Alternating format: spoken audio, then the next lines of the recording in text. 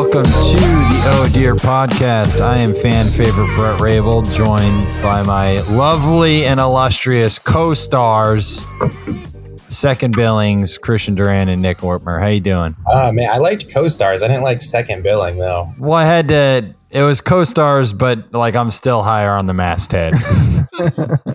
I would appreciate like a Bret starring Bret Rabel, Nick Whitmore, and Christian Duran, or with Christian Duran kind of credit. You like at the movie credits when you know the big like the heavyweight most famous kind of legend status gets like the when last Morgan Freeman one. Is Morgan Freeman with Morgan Freeman as it's extra when they say who it is. It's like with Morgan Freeman as God. Yeah. It's because they play a smaller role, but they're such an important role. Like I remember they did it in the Field of Dreams with Burt Lancaster.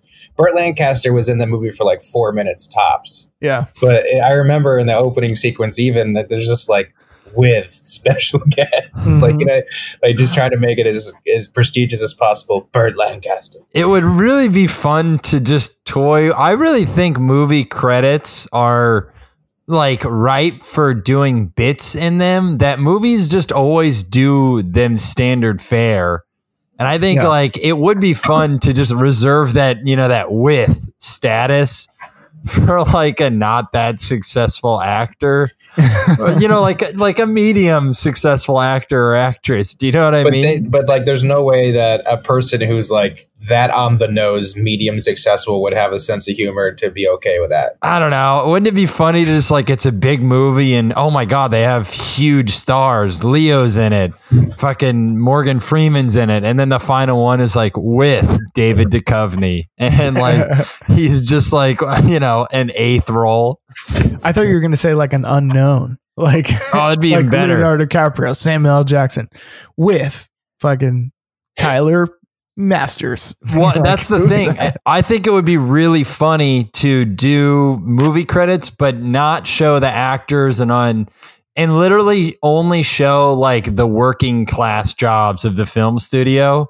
So it would be like with, you know, Brad Evans as chief gaffer. Like, it'd be really funny to like just to do the regular, you know, whatever, and then like the special one like with, and then you name like Jack Nicholson or like somebody really famous, and then they're just not in the movie at all.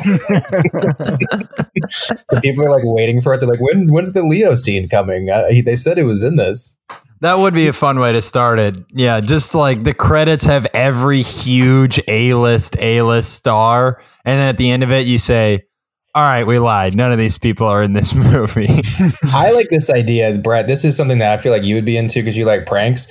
What we could do is like make a movie with just a regular cast, like almost like an indie movie where there might be one name, but not anything great. But then like the with Leonardo DiCaprio. And then we'll just have Bret change his name to Leonardo DiCaprio. And then he's just in the movie, but like everybody afterwards is like, wait, he wasn't in the movie. Yeah, I was Leo DiCaprio. Like, yeah, that's me. You could just change your name to Leo DiCaprio instead of Leo. You could just be Leo DiCaprio. Yeah. How hard is it to change your name? Probably pretty hard. It's got to be pretty hard. I think you go to the courthouse and change it. I would imagine it takes a month of paperwork. Like the day you get it. I think it's like the day you get it, then it's like 2 weeks later, you get your like pack in the mail that like tells you, here's all the information that you need to change. And then you do that. And then 2 weeks later, they're like, all right, you got to come in for one thing, and then that's like the day your name is now. I feel like it would be much harder because it's like, have you ever had like the fucking you ever like have your debit card like stolen and then you have to get a new debit card, and then you realize that like how much shit was hooked up to that debit card? That's true. Oh, dude. Oh, it's so annoying. Yeah. Your name you'd be like, fuck, my regular name's still in PayPal. Like, you know what I mean? Like, you would have to like, it would be, and then that's like all of your bills, everything, your mail, your driver's license, like everything would have to be changed. It would literally take, I think, like years to fully finish. That you're all right. I'm on the website for changing a name. And here we go. There are exceptions. you can't change your name after a celebrity, which is kind of a little bullshit because they say because that would be viewed as intentionally misleading. But it's like, well, they don't get. What if you just wanted to be a Will Smith? That's like two of the most common names are Will and Smith. He doesn't own that. Yeah, that's bullshit. Also, define celebrity. Like, can you change your name to someone who's not famous anymore? Like, you know what I mean? Like, can you change it to like Pauly Shore now? Or did you just say Pauly Shore? Did you just say Pauly Shore? Yeah. What? I had a conversation with Pauly Shore yesterday. No, you didn't. Did you really? I swear to God, I'm not doing a bit. I actually, it was amazing. How did you have a conversation with Pauly Shore? We exchanged like 2 messages. So it's not that interesting of a story, but maybe I'll try and make it interesting. I applied. I'm, doing the Upwork thing where I'm just applying to all these random freelance gigs. Yeah. And just everyone that I can. And I had seen one that was said basically we need an assistant comedy writer for a well-known comedian. Here it is. Yes. Executive assistant / comedy writing assistant. Can you please send me this listing? Yes. So here's what it said. Comedy background necessary for writing assistant position and preferred for executive assistant position. Must have great personal skills and to live around or in Las Vegas. I didn't see that in the time. I'm an idiot and applied anyway. He wrote, all applicants must type at least 90 words per minute, take a 1-minute typing test, and share the screenshot. Which, by the way, so I did apply. It took me like 13 times to get to that 90. It was hard. That sounds like a lot, actually. Yeah. I was like, Jesus Christ. I had to eventually like just kind of memorize the typing test to be able to pass it more than I was able to type it. And so I, applied, and then I got a message back that was basically, it was kind of exciting because it said who it was from, and it was just funny to just have from Pauly Shore. I was just like, hey man, sounds like you'd be a good fit. You want to do it? Oh wait, you don't live in the Las Vegas area. Never mind. Was that it? That was kind of it, yeah. So you got hired and fired in the same message by Pauly Shore? Yeah, pretty much. That's amazing. So, and I said, hey, I don't live in Las Vegas, but, and I told a friend this, and they're like, why wouldn't you move for him? Like, why wouldn't you? What? And why would you? I said 2 things. 1, it's Pauly Shore, and 2, it's Pauly Shore. No, 2, the job paid $17.50 an hour, so it's like I'm not gonna move up to work into at my McDonald's. to work at McDonald's. So that's my Pauly Shore mini anecdote. That's amazing. Mm-hmm. Holy shit! It makes me laugh that and perhaps it, kind of speaks to, where it's at, that he is directly doing the hiring does say something. I feel like that job is like 95% getting Pauly Shore coffee and or weirder things. And then also like talking him off the ledge from suicide. Yeah. And then like 5% like, dude, what about this? Do you think this is funny? Like, that's it. I imagine it's like Bret would be Seth Rogen and funny people, basically. Like, except without the private jets and people in the audience and not working for I mean, if it was like Chris Rock, you're like, oh, okay, maybe. There's a old Conan O'Brien anecdote. I've heard him. I actually heard him say this in person. I just overheard his conversation with another guest. And because as you guys know, I used to intern at Conan, and I remember him saying to, I forget who it was, but he went to a guest dressing room and he greeted him, "Hey, how you doing?" And the guest was like, "Oh, what's that door?" And Conan said, "Oh, well, I have two doors in my office. I have one that leads directly to the guest's room, so I can come and say hi and exchange pleasantries. Or I have this one, which leads directly to the stage in case I don't want to say anything to the guest or exchange any pleasantries with them. I call this the Pauly Shore door."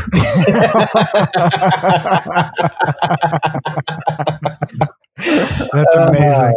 Man, that's fucking great. Conan, none funnier, man. I just overheard that and just like had to exit to not laugh so hard to make it clear I wasn't totally eavesdropping. God, dude. Awesome. You could literally you could probably act offended by that and do like, you know how like Ellen, all these stories are coming out. Like, I used to work at Ellen and this is what happened. Mm-hmm. You could be like, I used to work at Conan and Conan made disparaging comments all the time about Pauly Shore. And he was my favorite comedian. Conan has a history of harassing Pauly Shore. I was getting jumped in an alley one time and the Pauly Shore saved me. So that comment really hit home. I just don't think it's fair to Pauly. When I fell on hard times, Pauly Shore was there. What did Conan offer me? God damn it, dude. Yeah. Just to go back real quick, but you know those opening titles and they go with Morgan Freeman and Jack Lemmon or whatever. The funniest ones to me are always "and introducing," because you don't know if that person's going to be a star. So you're like really calling your shot. Like, and introducing. Yeah. You know, like it's Boris Sidibe. Yeah. It's always like, yeah, it is like introducing Gabrielle Sidibe or like introducing Anne Hathaway. But it's like, there's probably like a ton of movies where it's like, and introducing Martha Plimpton. And you're just like, yeah. If you ever watch like an old movie, you see people like that all the time. Like me and Sarah rewatched the movie Birdhouse with Nathan Lane and Robin Williams.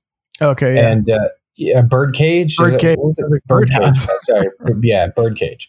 And the son in that movie was totally like flavor of the month, like handsome white guy, you know, brown hair, whatever. And it's like you look at his IMDb and it was like a couple of those like, you know, like movie of the weeks, and then it was like a minor role in a sitcom, and then he was in Birdcage, and that was supposed to be like the thing, and then you look at the rest of it and it's like he got one other movie, and then it was right back to movie of the week again, and right back to Law and Order, you know, serial killer, you know. It's like interesting that. Picturing. Yeah, I was watching because that guy, Police Academy. Sorry. Yeah, that guy still won Showbiz. We forget that guy is still a winner. Course. Yeah. Dude, I think that we're professional athletes. Like, if you made it into any league, you're a beast, dude. Yeah. No, that guy's in a movie that you watched 20 years later. Yeah. He's getting podcast exposure right now. Him and Pauly Shore. They need it. We're just doing charity over here. Should I message him now that I have his contact? Yeah, real quick. Last Pauly Shore jab, and then we'll be done with. Should I message him? Hey, man, you want to be on our podcast? Don't listen to the last episode. Anyway, Christian, you were watching Police Academy. Yeah, Christian. It's like I feel like I've been trying to get this thing out, and now I realize it's not that interesting. I think the basic of the story is just that I was watching Police Academy. That's it. No, but like I was watching Police Academy, the original one, and it's. For some reason, I had this idea that it was like this charming kind of comedy that from the 80s. It's like, it's not like we know Police Academy and there's 7 of these movies. So I went to rewatch the first one. It's like, it's not good at all. No. Like, it's not even like, it's not charming. It's not even like, oh, they were trying for something or like whatever. It was like, they figured out like they try to make Steve Guttenberg, and that's the point I wanted to make. Steve Guttenberg was supposed to be like the fucking like Han Solo of the movie. Like he's supposed to be like the cool, like I get all the chicks, but I'm a fucking rebel lead. Describe him for those of us who understandably don't know the name brand that is Steve Guttenberg. Steve Guttenberg is he's like an 80s version of Paul Rudd almost, except I don't know, like he's more of like a nicer guy. But he's supposed to be like the Chevy Chase or Bill Murray of the movie, like sardonic, like, yeah, I don't give a shit, I get laid, whatever. He's supposed to be the Peter Venkman, but he's so like, I don't know, he's just like, he looks like just a normal douche. Like, and he's supposed to be like the star of the movie.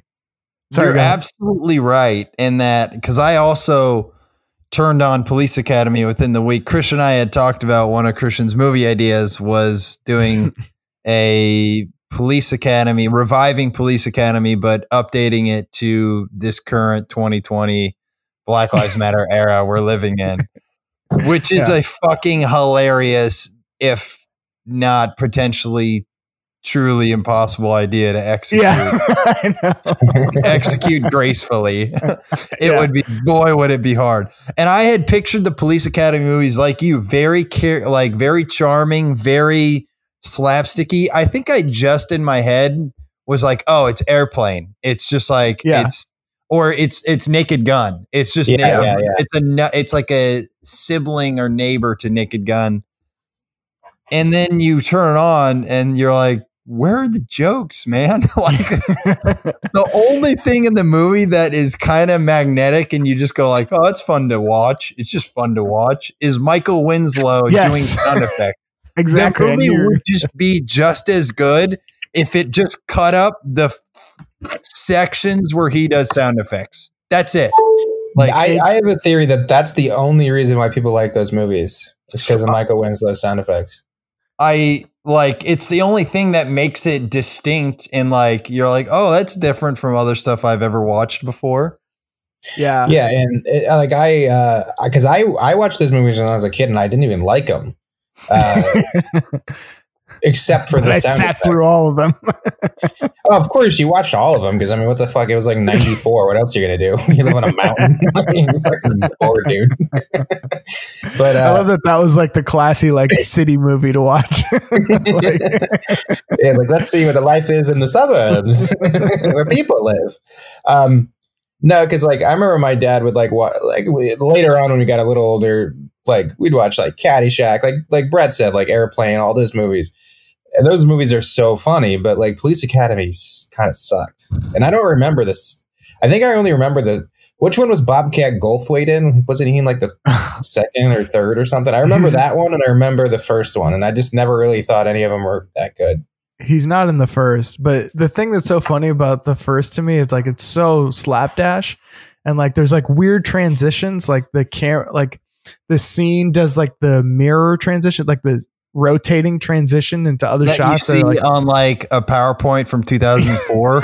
Yeah, it's like so inappropriate. Like the music is weird. Like at one point there's like a heavyset guy who gets bullied and like he's working at like a not like a food truck but like a food cart or something, and then a bunch of what like a food stand. So like a bunch of bullies like throw him and his food stand into the river over a bridge, and they're playing like this triumphant music over it. Like, it makes no sense. Like he's like, it's supposed to be like this really sad scene of him like, oh, he's like kind of a lovable loser, but in the background it's like da da da da da da da da. They got like chariots of fire. Yeah, exactly. Like, are they the good guys? Like, there's so many scenes in movies that just like, why did that scene need to be there to further cement that guy was a fucking loser? Like, yeah.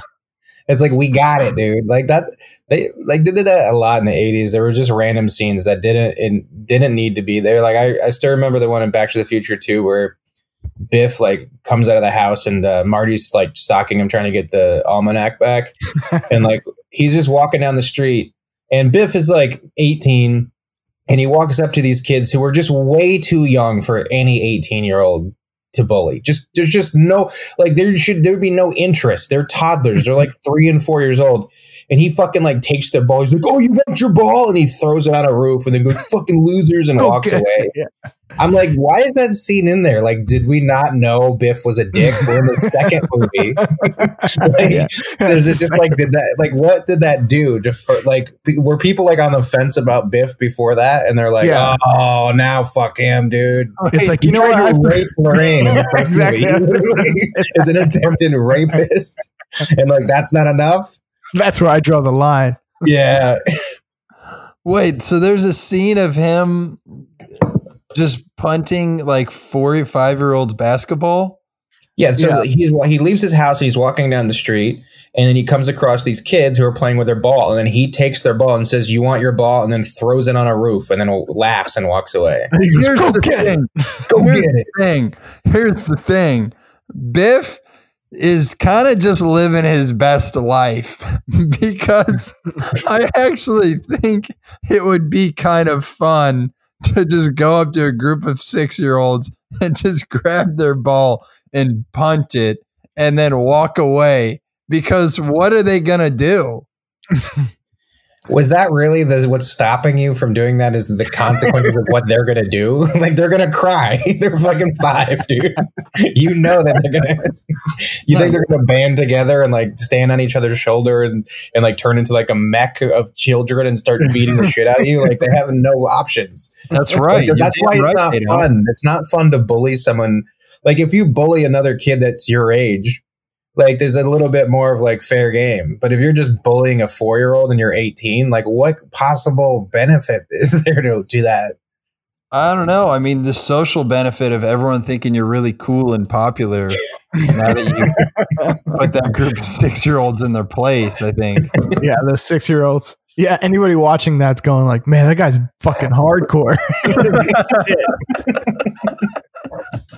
Don't fuck with him, dude. He'll fuck anyone up. Oh, man, amazing. Those movies missed me. I never really got into the Back to the Future movies. I know they're supposed to be like, they're like the perfect movies, right? They are, yeah. Perfect. They're amazing, dude. All 3 of them are so cool. There's a couple movies like that, though, like Indiana Jones completely missed me. I think we talked about another podcast. The only one I saw was the one that came out in like 2007. That was great. The Goonies, never saw the Goonies once. But like sometimes I never saw The Wizard of Oz, and everybody's like, "Oh, you need to watch." I'm like, "Do you think now is the time for me to see The Wizard of Oz?" I'm 32. Yeah. Like, there's no reason for me to watch The Wizard of Oz. Like, there's no reason for me to watch The Goonies. These are movies that charm you as a child, and then you love, and then you watch them again as an adult for nostalgic reasons. But if you're going into it as a 32-year-old man watching The Goonies for the first time, that movie when it came out wasn't for 32-year-olds, so it's not going to be for me now. Yeah, there's certain movies you have to see at a certain time in order to like really become like a huge fan. Like, if you watch Star Wars at 15 or 16, it's kind of over. Like, once you learn the word like fucking lame and shit, you're just not gonna. Same with wrestling. Like, if you, well, I got in early. They got me hooked early. That's the whole thing. Now you're addicted, man. I'm addicted to the smack. They're doing like I'm going to get into it because I haven't talked about wrestling in a while, but they're doing this thing called. You say that literally every time, but go ahead. They're starting this thing called Thunderdome. So basically they've been doing shows out of Orlando. So now they're going from like this small performance center that they have, and it was like warehouse, to the Amway Center in Orlando. It's like an arena, and they're going to put up video screens in the stands. So like you can sign up to be like in the audience, like the virtual audience, while they do these big shows. And I just thought it was so funny that like, like when they screen these people to fucking like, hey, do you want to be a fan member? It's going to be like 9,000 people just jacking off on a camera.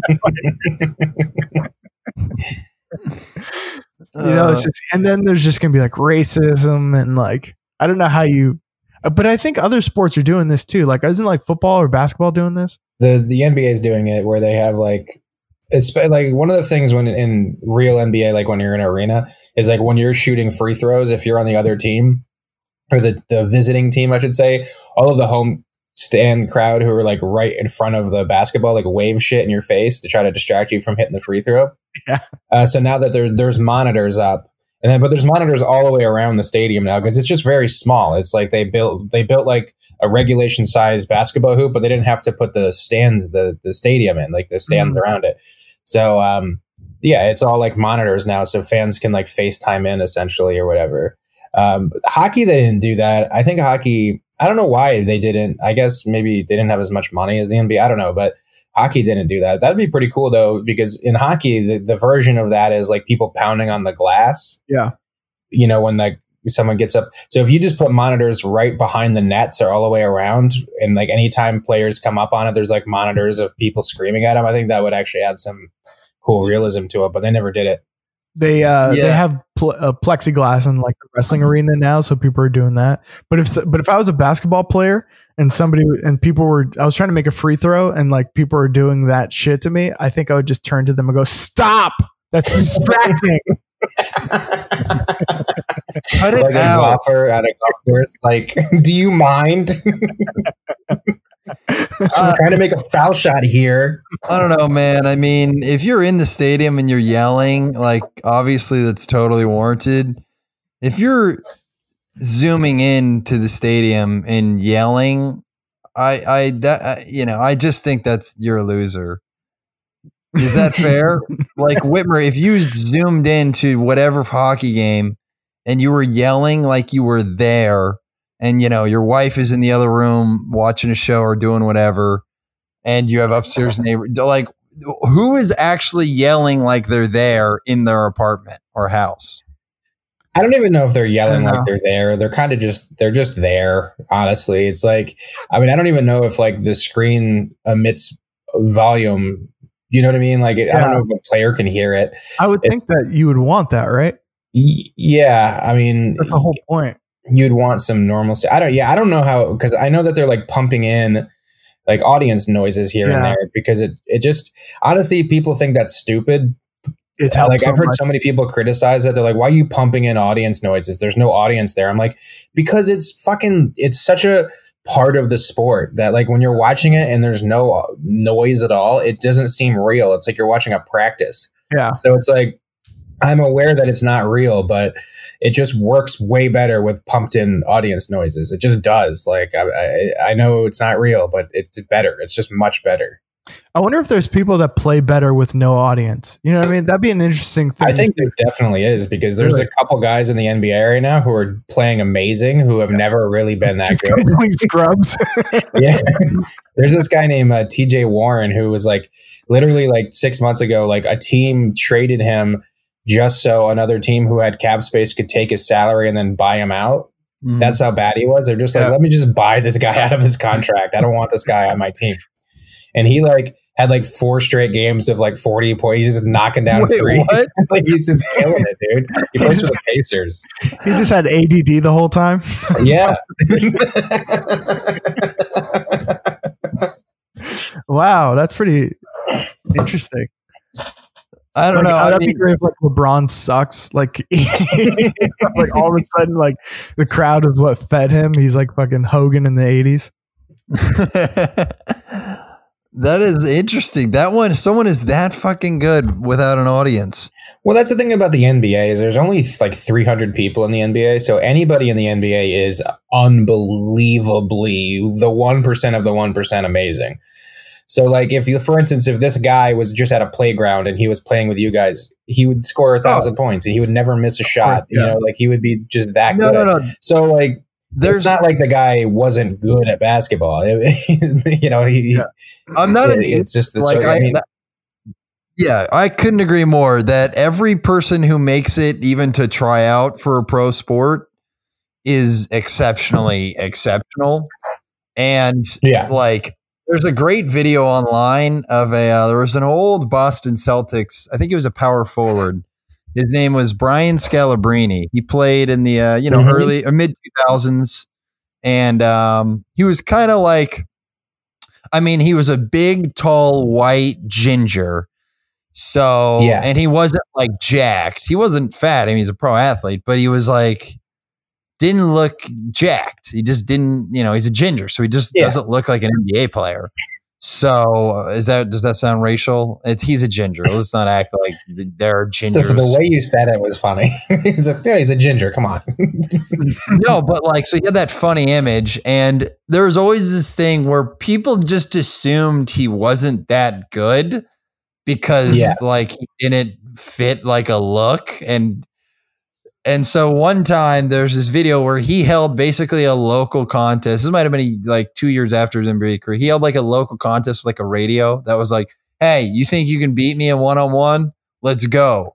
And so many people applied thinking that they would be able to take this man who spent 15 years career in the NBA. Sure, a bench guy, but he made like a 12, 15-year career.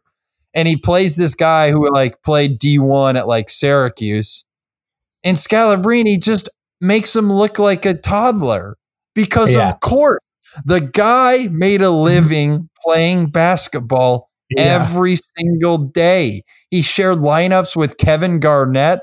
He guarded KG in practice. You don't think he's going to be able to handle anyone's moves?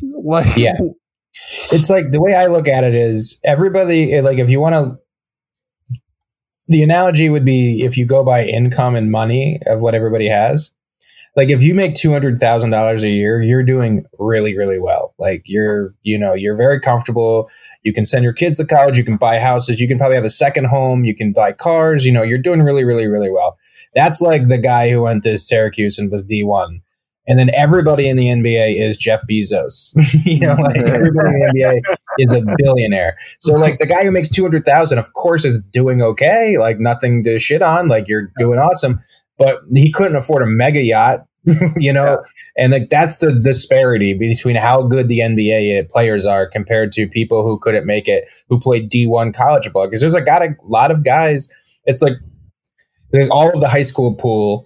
1% or something of those guys go play D1. And then out of all the D1 guys, 1% of them go play the NBA. That's the way, that's just, I don't know the exact percentages, but that's. Yeah, the point is valid. It's the Uncle Drew where the famous NBA player puts on old man makeup and then people doubt he's good. They just did that to Brian Scalabrine, and he didn't have to put on any makeup. They're like, oh, this guy sucks. Why? Well, he's got red hair. There's no way. Did they know he was in the NBA? Put him in the locker room. He's a funny guy. That's it. He's just kind of a fun hang. Wait, I'm sorry. Did I miss? Did these people who signed up know he was in the NBA? Yes. Oh, okay. That's what makes it more pathetic that you doubt him. It's not even just you look at him. It's you knew he played for the Celtics for over a decade. See, that's that's a thing about our society. We only value success, especially success on television. So if let's say you're an actor, if you haven't been on TV, people go oh, you must not be that good of an actor. It's no, you don't understand how hard it is to be on TV. Yeah, dude, Steve Guttenberg is a beast. That guy is Steve Guttenberg. That guy literally was a leading man all through the 80s, and then he adapted and he became the dad, and he was the dad in It Takes Two or something. He had a career. He's still out there. He got royalty checks from me watching his awful movie that we're shitting on him for.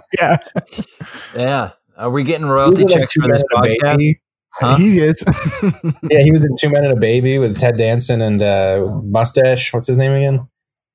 Who? Oh, Burt Reynolds. No, Tom Selleck. Tom Selleck. Yeah. Yeah, he was in some movies. He had a career, man. He was doing great. That guy compared to a fucking guy who now manages a theater because he was an actor in college, and maybe it was he had one stint where he was one of the sit-ins or whatever for a Broadway role and never really made it. Yeah, that's the difference. Steve Guttenberg, he's like DiCaprio in fucking Once Upon a Time in Hollywood. He has a vision of himself in the movie. In 3 Men and a Baby. I was up for that Gutenberg part in 3 Men and a Baby. I would have murdered it. Fucking Gutenberg.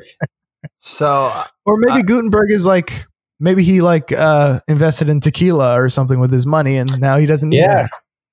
Yeah. Who knows? But so I want to mention this because we're just talking a lot about like, you know, shows and movies and whatever. I'm in DC and I met up with one of my buddies, college buddies last night. And not a story, but I get outside. I'm waiting outside his apartment for a few minutes and it had been like 5 minutes. And he comes out and he goes, "Hey man, oh, sorry I'm a little late. I was just finishing up an episode of Entourage."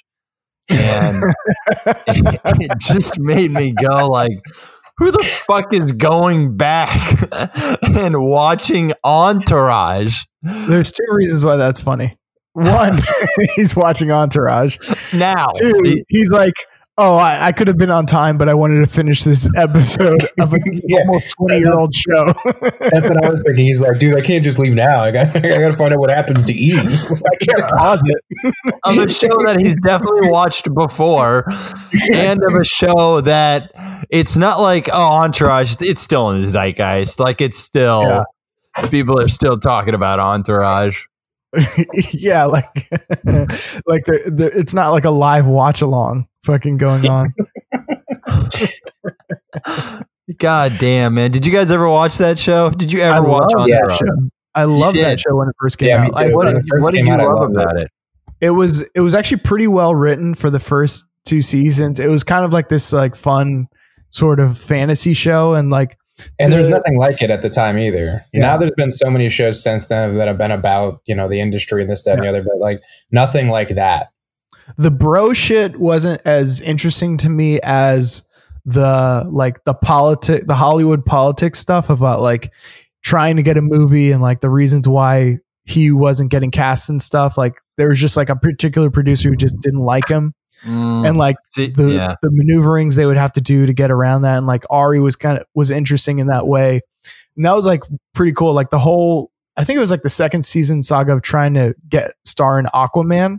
Yeah, was like such a great arc and like really like a good. It was just a really great show for the first 2 seasons, and then I felt like they forgot why the show was good, or they doubled down on too much of the pussy bro stuff, you know. I think after 2 seasons they're like, it's really hard to write. Let's just have a lot of pool party scenes. Like making a story is tough. Yeah. Let's just go back to the TNA. We just need TNA. I think you said it. I think you said it, Brett. It was like you were like, the boys are back in town, which is the name of like 3 episodes of Entourage. Yeah. Which is true. They're always coming back to town. Yeah, they're always going back to New York, despite only ever being in town. Yeah, doesn't that sound like a Seinfeld bit? They're only ever in town. I think it was like Seth Meyers or somebody made a joke when he was on Weekend Update about like. He's like, you know, things in the new season of Entourage, it ended with things almost all going right for the boys. It's like, it always works out. And there's always like, the thing is they doubled down on Ari and they gave him like a family and shit. And it's like, no, like, he should be like the Joker, you know, no backstory, just like show up and be him. Yeah. They gave him, I mean, it's tough because there was a whole season about him trying to get his wife back and this, that, and the other. And like, I get it, but you're right. I mean, it's like he was the best. Like, I thought it was stupid because in the first 2 seasons, he was just talking about cheating on his wife all the time with all these actresses. And all of a sudden they introduced like the wife in like the 3rd or 4th season. And then he's like, I never cheated on her. And it's like, yeah, I love her so much. And it's like, this is not why I watch the show. That's not, because he was amazing. He was genuinely like, that role was awesome for that guy, Jeremy Piven, and he got canceled. Yeah.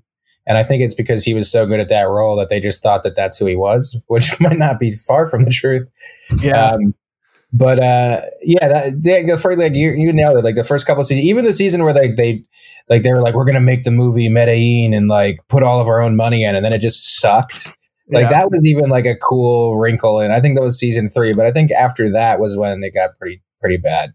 But yeah, I agree. Because they also used like real Hollywood stories and real scripts that were actually being floated around Hollywood at the time in the first couple of seasons. And, you know, and Aquaman was like based off of Tobey Maguire's Spider-Man, kind of the whole rundown of that. So there was a lot of it that was based off of like what actually happened. So yeah, it was a cool first couple seasons for sure. And then it got shitty. And then the movie, I remember watching the movie. It was so bad. It was like, why do they even bother? Like it's like a clear cut example of when they're like, hey, they should make a movie when there's not a script for it. And they're like, okay, let me write a script for it. And it's like, it never works that good doing it that way. The best way is like, oh, there's already a script that's really good. So they're like, oh, the script's good. Let's make a movie, not the other way around.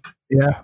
But I have a feeling, and I haven't seen the Entourage movie, and boy, is that far down on my list to get to. I'll have to drink from the fountain of youth before I get to that. I just have a feeling the movie is shot kind of like one of those generic random YouTube EDM music videos, like a Chainsmokers music video, where it's just like, it's like 30% B-roll of hot chicks in swim suits. Yeah, Haley Joel Osment is in it for no reason. Like, yeah, they didn't cast him as Haley Joel Osment. Yeah, that's the funny thing. Amazing. Yeah, but yeah, it's not really worth your time at all. It's speaking of going back and speaking of like just putting shit into making a movie because you have the pieces rather than you have a good story. Going back to Michael Winslow, like in Police Academy, I'm going to keep talking about Police Academy. Do it, man. It's just so funny because like you can tell like somebody was like, hey, I know a dude who does sound effects. I'm like, jump in. And he just like got in the shot. And then after a while, they're like, is this guy an actor or something? You're like, I don't know. He's just really, he was just cracking us up on set. Like it seemed like he was like a gaffer who was like cracking everybody up. So they just put him in the movie and then it made a career out of being in Police Academy. Because what did he do after that? Because like it's also not a useful skill for a policeman. I mean, I haven't seen Police Academy 2 through 7, so I don't know. Maybe he saved somebody with like sound effects, but he's just like in a police office, like playing fake harmonica and stuff. It's like he's not like saving a baby with fucking. I mean, I guess it's the conceit of the movie, but the entire conceit of the movie is even beyond suspension of disbelief. I can suspend my disbelief for there are, aliens fighting Egyptians. I can suspend my disbelief for even musicals. I can't suspend my disbelief when they're like, everybody now wants to be a cop. It's still too far of a bridge for me to cross, my friend. You know what I will say? I did like... It's just funny because they put the premise of the movie in like the first 1 second and it's just on a title card. It goes, the mayor has opened up restrictions and everybody's allowed to be a cop. And then the movie starts and there's no like, somebody could have said that or whatever, but it is funny because it's like, if you made that the angle of the movie of like in the PC world, like everything has gone so PC that like they can't restrict anybody from being cops anymore, so there's no requirements whatsoever. That would be a funny like satire, but it could be like, we need a plot device. Yeah, in this version they didn't do that. They were just like, and now this fat fuck wants to be a cop. Yeah, that's really the avenue they went with it. But yeah, that's a movie you can miss as well. So Entourage, Police Academy. I feel like we're making a list of like not to watch on quarantine. Yeah. Wizard of Oz, I disagree with you with. That's my mom's favorite movie of all time. It is, one of the first movie, I think the first movie in color, and it mentions, it really puts on for my city, for Kansas. And it was the first and last movie. So far, you've made Kansas. Zero good points about why I should see this movie. Well, it puts my city, Kansas, on the map. Oh, cool. I don't live there, never been there, never from there. You're like, my mom likes it. I'm like, that's a personal reason. Like, that's first movie in color. Okay, cool. Classic story. Yeah. It's a story that, like every other adventure story, is a little bit based off of. Yeah, I just hate musicals, and I think they're all garbage for the most part. I was just watching. Gotta get my charger. My least favorite part of every movie is when the musical is when they sing. Like we watched Sarah's mom was in town, so we watched Guys and Dolls, Mm-hmm. and like I'm just like, what? Stop it! Stop singing. You could just tell the story. It could just be a movie about it. Why does it like? And it's so stupid because like there's this scene where they're trying to like I don't know. Did you ever see Guys and Dolls? No. So like Frank Sinatra plays this guy who runs like a crap game, and they're trying to find a place to do their crap game, but like the cops are wise to it. So they're like looking for all these locations. Yeah. So like, but they end up in a sewer doing it underground. Okay. And they finally go to the crap game, and like during the actual playing of the game, they're not actually playing craps. What they're doing is there's 22 gay men who are like doing interpretive dance of what a crap game is. Okay. So I'm just like, you could just have them playing craps. Like, why does this have to be? It wasn't even a music. They weren't singing. It was just them dancing to what like they thought a crap game would feel like. And it was just like, this is like, there's no reason to be doing this. Like you could just have them playing craps. Like, why is this pretend? Like every time they threw a dice, it wasn't real. They weren't throwing any real dice. And it was just movie? like, yeah, it was fucking dumb. The thing about it makes sense on stage if you don't have dice, because you can't throw dice on the stage because you're going to hit somebody in the front row. But in a movie, you better have dice because they should be throwing dice. It makes no sense. They had dice in like in a couple of scenes when there wasn't a dance number. I think they threw real dice, but it was stupid because during the whole I guess it was the equivalent of a montage. You would do a montage of all the crap games to to show the passage of time, to show that they've been playing craps all night. But instead of just doing that, they did a 5-minute interpretive dance of crap games, and it's just 12 gay dudes dancing. And it was just fucking dumb. It was so dumb. And I'm like, this is like musicals are literally like, if you're going to make a musical about like gangsters doing a crap game, it's like the musical is not for anybody who would like a movie about gangsters.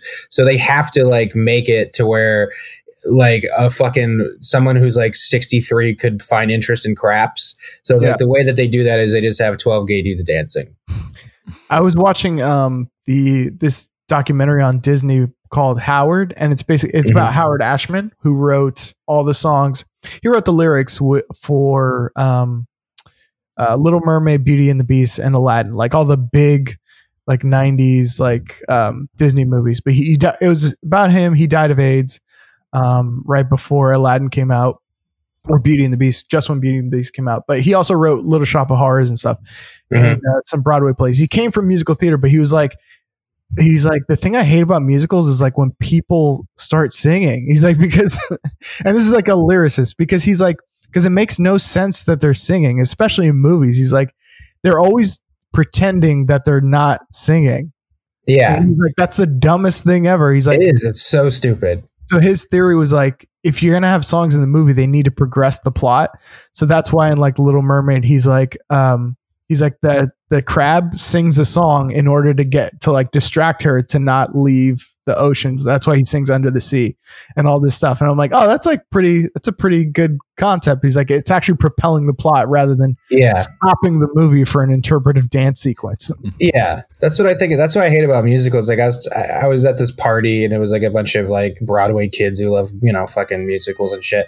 And they were talking about musicals, and I was just like, yeah, I just never liked musicals. I was like, it just always distracts me. And they're like, oh, well, you probably haven't seen the right musicals, because in a good musical, basically the reason why they sing is because like something happens that they just can't express in any other way besides doing song. And I'm like, oh, that's every musical sucks, because I've never seen one where I'm like, oh, this is appropriate to start singing. Like I've never been like, no, the only way you can convey this point is by singing right now and dancing. Like it's always needless. There's no reason for it.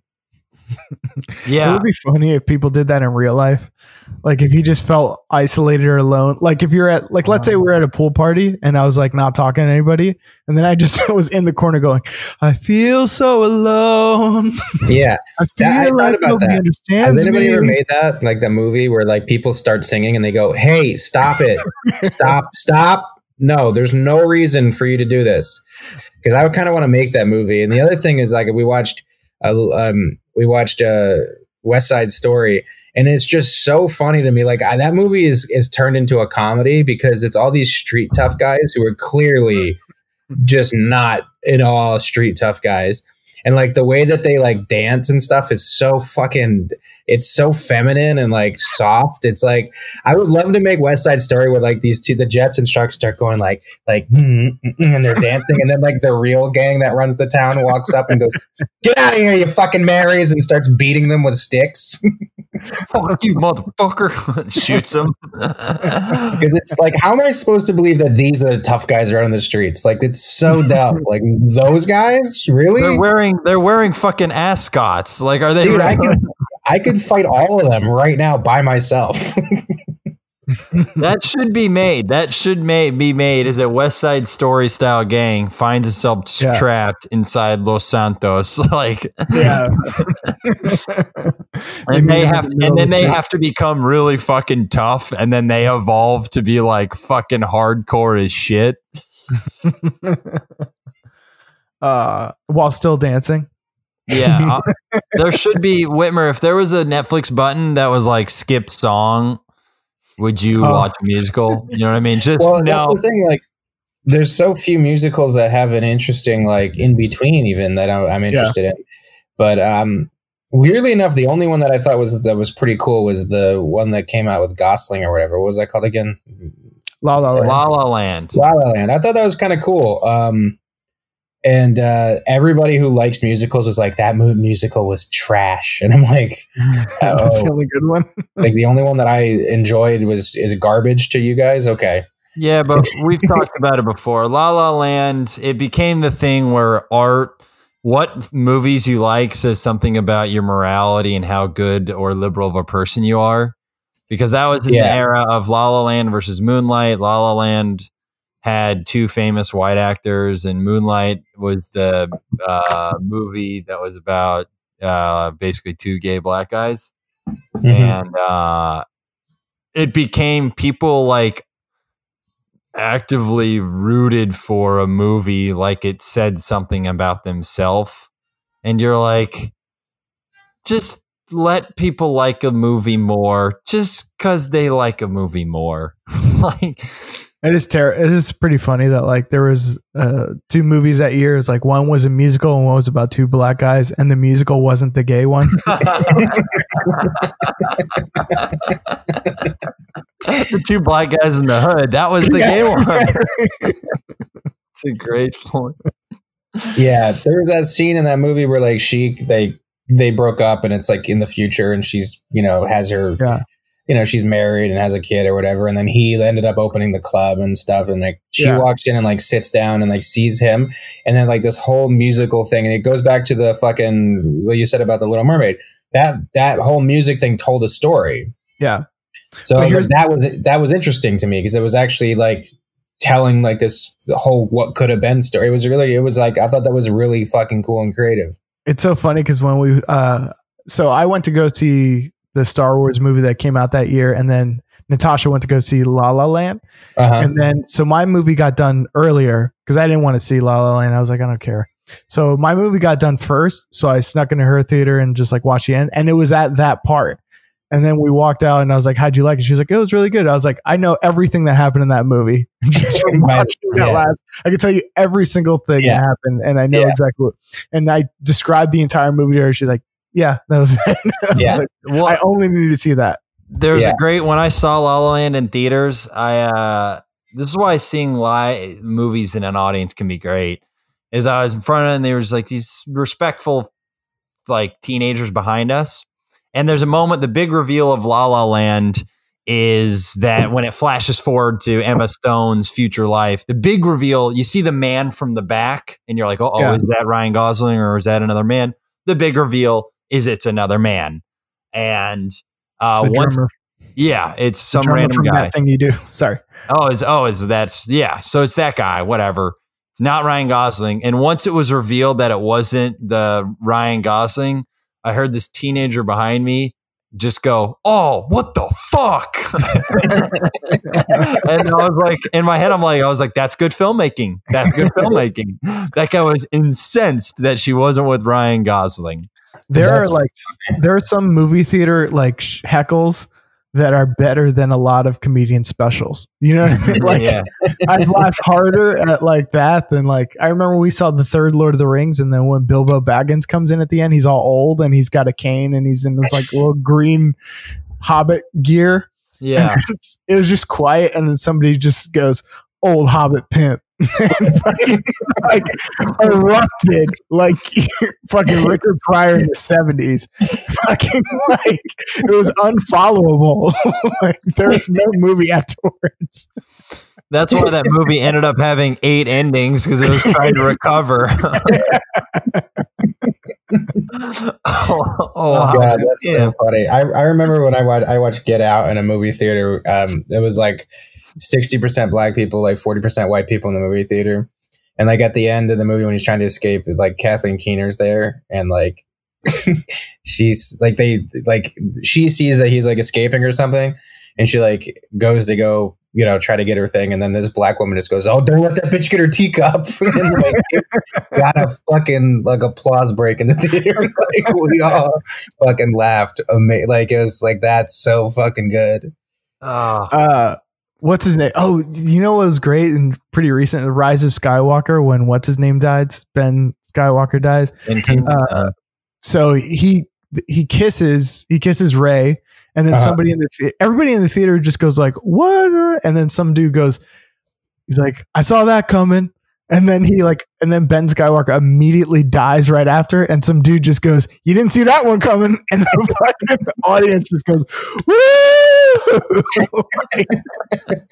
Fucking took down a heckler or something. Like it was brilliant.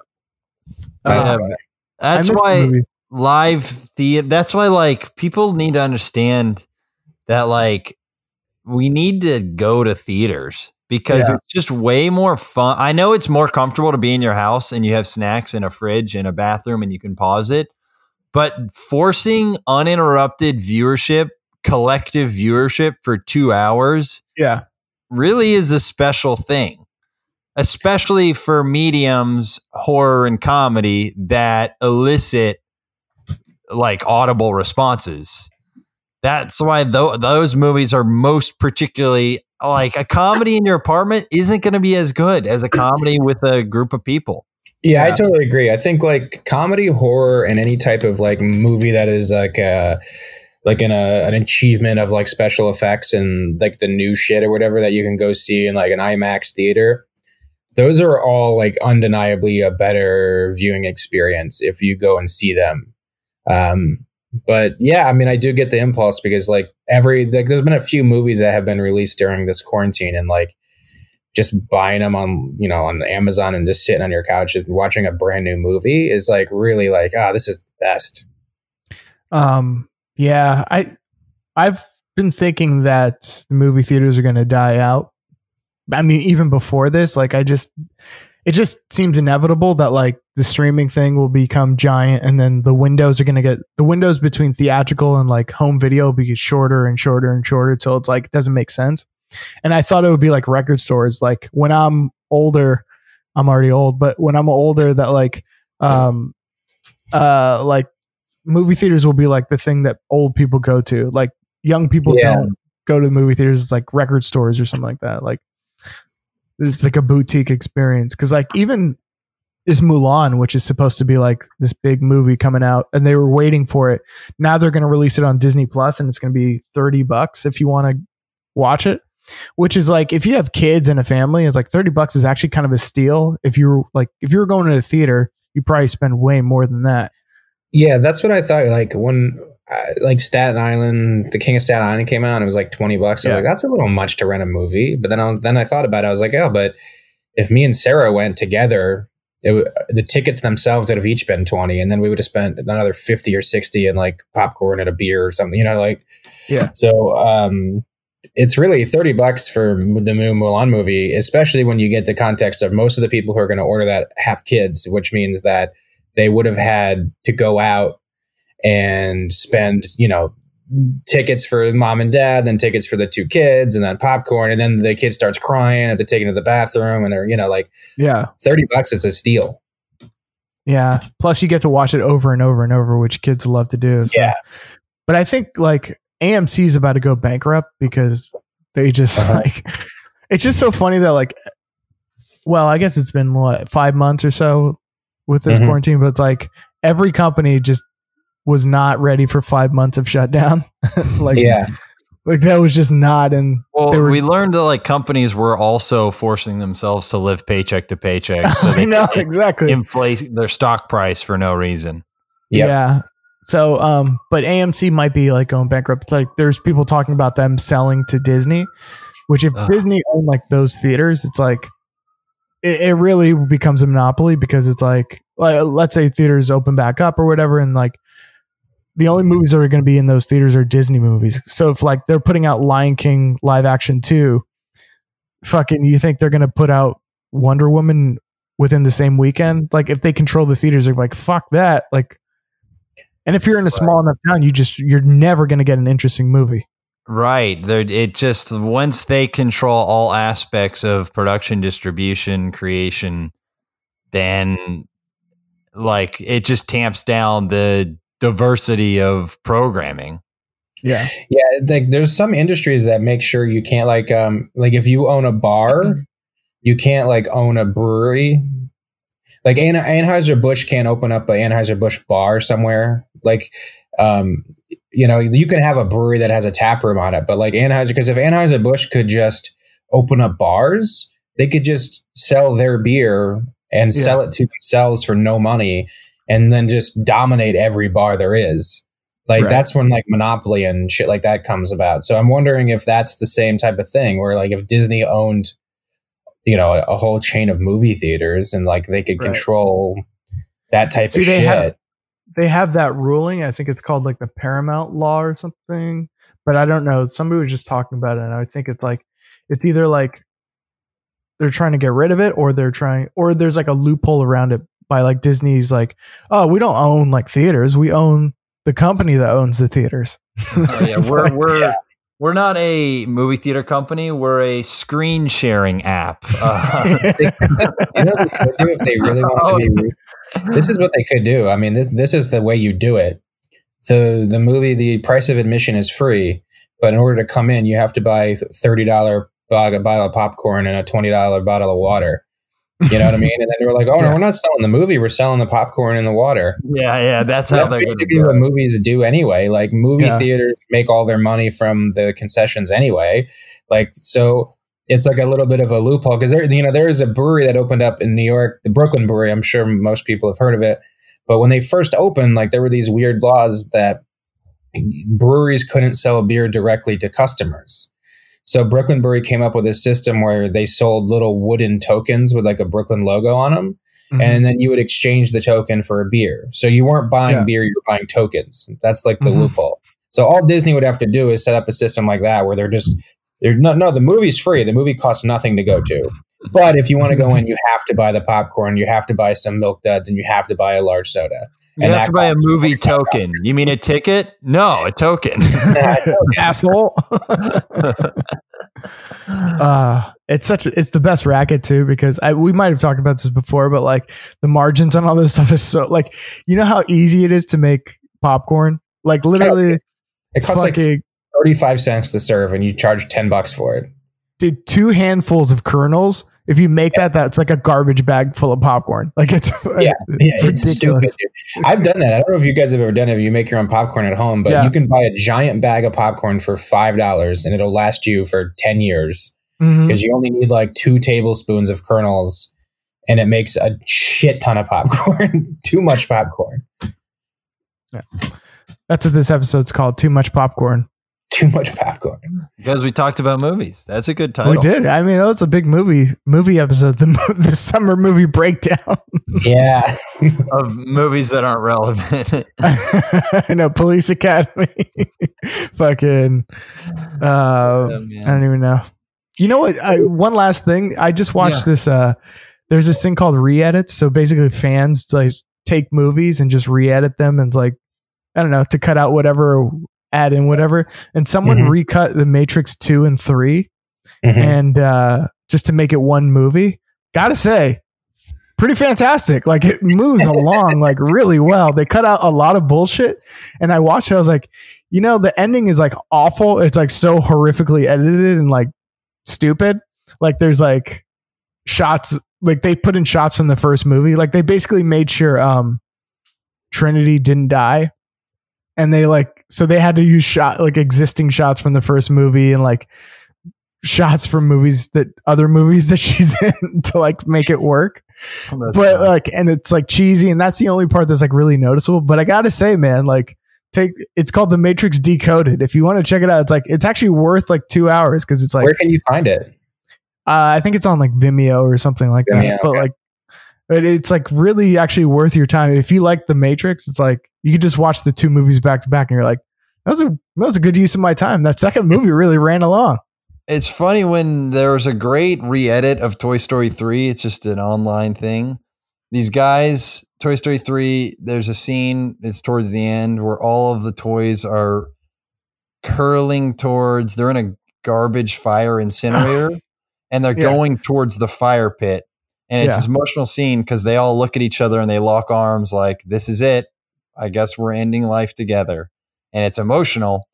And these guys re-edited it so that it was them looking at the fire, and then it fades to black and it's credits as if that's the end of the movie.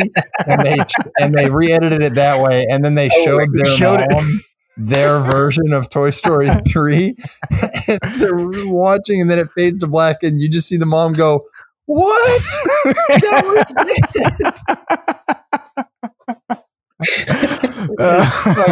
Genius, dude. There's so many movies that do like the sad okey doke at the end where they think the character died and it turns out they didn't. It'd be great to just go back and re-edit every one of those to where they just did die. They just did die. That was what they did. It was, I mean, you watch it and you're like, that would truly take the movie from a 10 to like a 6. I think you're going to say to a 15. No. I guess it does take it to a 15 if you're on the right side of it. Yeah. It'd be great. And then like they cut to Andy, and there's that scene at the end where he's like giving his toys away or whatever. And they're like, Andy, what about your toys? He's like, I don't give a shit, dude. I'm 20. Bye. End of movie. Oh boy. Anyway, right, dudes. But I think that's good. We did it, guys. We did it. All right, everybody. At Bret Rabel on Instagram. Thanks for listening. Yep. Same at Bret Rabel on Instagram. Just give me and Bret. We're sharing an Instagram account now. Just give us a follow. Yeah. At Bret Rabel on Instagram is where you can find me. That's I love it. If you made it to this far of the podcast, leave us 5 stars, comment, rate, review, do all that good stuff. Helps us out. All right, everybody. All right. Thanks for tuning in. Take care of yourselves. Bye.